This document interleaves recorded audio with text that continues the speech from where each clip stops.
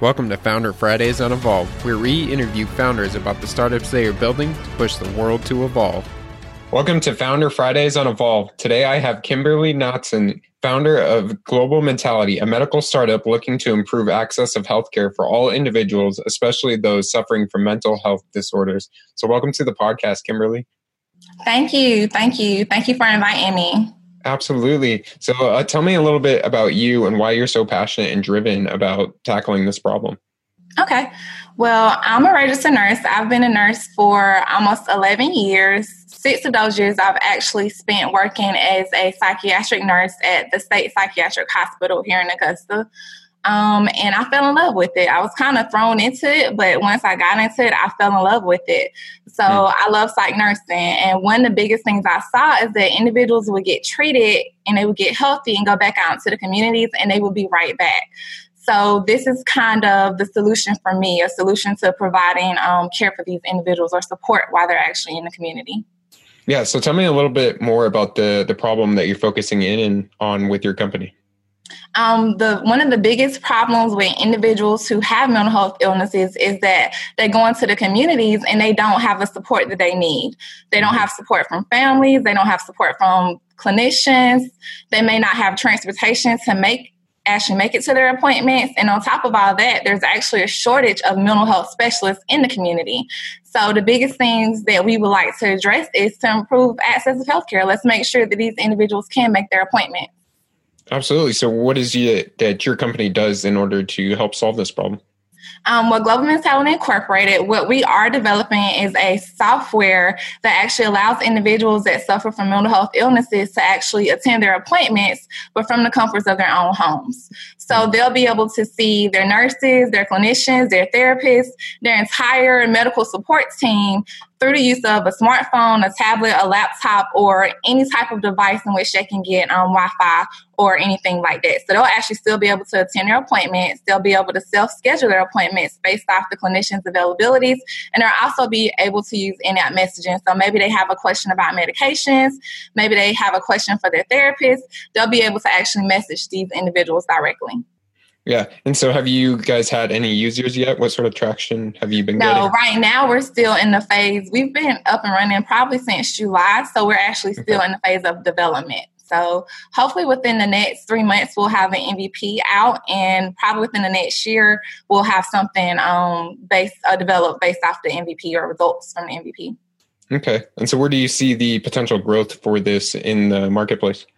Well, I hope and pray that it's telehealth is kind of the way to go right now. So I really hope and pray that we make a hack in telehealth, the word of telehealth and healthcare as well.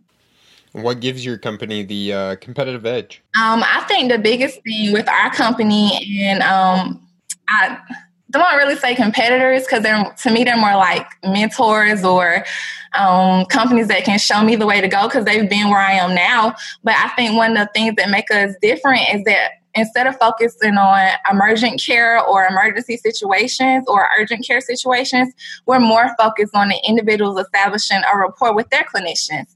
So whenever you have an appointment, you're seeing your same clinician. So your clinician knows you. They know what you typically look like. They know what you typically sound like. So if something looks different, then they're able to say, hey, okay, we need you to come in right now. Or, hey, we need to schedule an appointment for you to come in.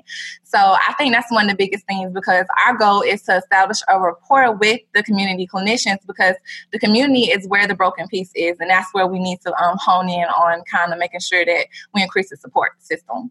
Yeah, and then where can people get involved if they want to do more with you guys? Well, Global Mentality Incorporated also has a nonprofit organization called Global Mentality. So our focus is to definitely spread mental health awareness. So we participate and host several charity events.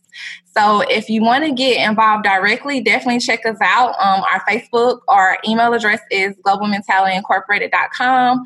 You can check us out on Facebook. You can use Global Mentality or Global Mentality Incorporated. And we usually post any upcoming events we have. And if you would also like to get more information, definitely check out our website as well. Awesome. So what's the biggest struggle that you're having right now in the startup phase? The biggest struggle I'm having is probably funding. Most of the funding as far as app development, the MVP, most of that has actually came directly. It's been a personal expenditure, so I've spent probably the majority of the money. As far as Global Mentality, a nonprofit, we have been effective in fundraising, so that's been really good. But the biggest thing has been funding, not really having any funding support or financial support. Yeah, absolutely. And then what about you as a founder? Obviously, the business is only as strong as the person at its head. So what have you been struggling with personally? I think the biggest thing I've been struggling with is learning how to kind of let other people, I don't have to be directly involved in everything. I have a wonderful COO, and her name is Hope Michelle, and she's really stepped up. And if she see me kind of, struggling, and she'll pick up the pieces. It's always, what do I need? What do you need me to do? But that's the biggest thing, because I'm a mom, I'm in school, I work full time. So, and then it's the business, and I love to give everything I can my all. So whatever I do, I want to give it my all. So having to just kind of step away and let other people kind of step up is probably one of my biggest struggles. Yeah. Well, thank you so much, Kimberly. And guys, if you want to join in on the conversation or have any advice for Kimberly and Global Mentality, please drop it in the comments below. We want to get as much awareness and help and support to these founders and startups as we can. So thank you so much, Kimberly, for coming on the show today. Thank you. Thanks so much for listening. Do you have some advice for these founders or know somebody that should be featured on here? Then shoot an email over to Brandon@brandonstover.com. Until next time, my friends, keep evolving.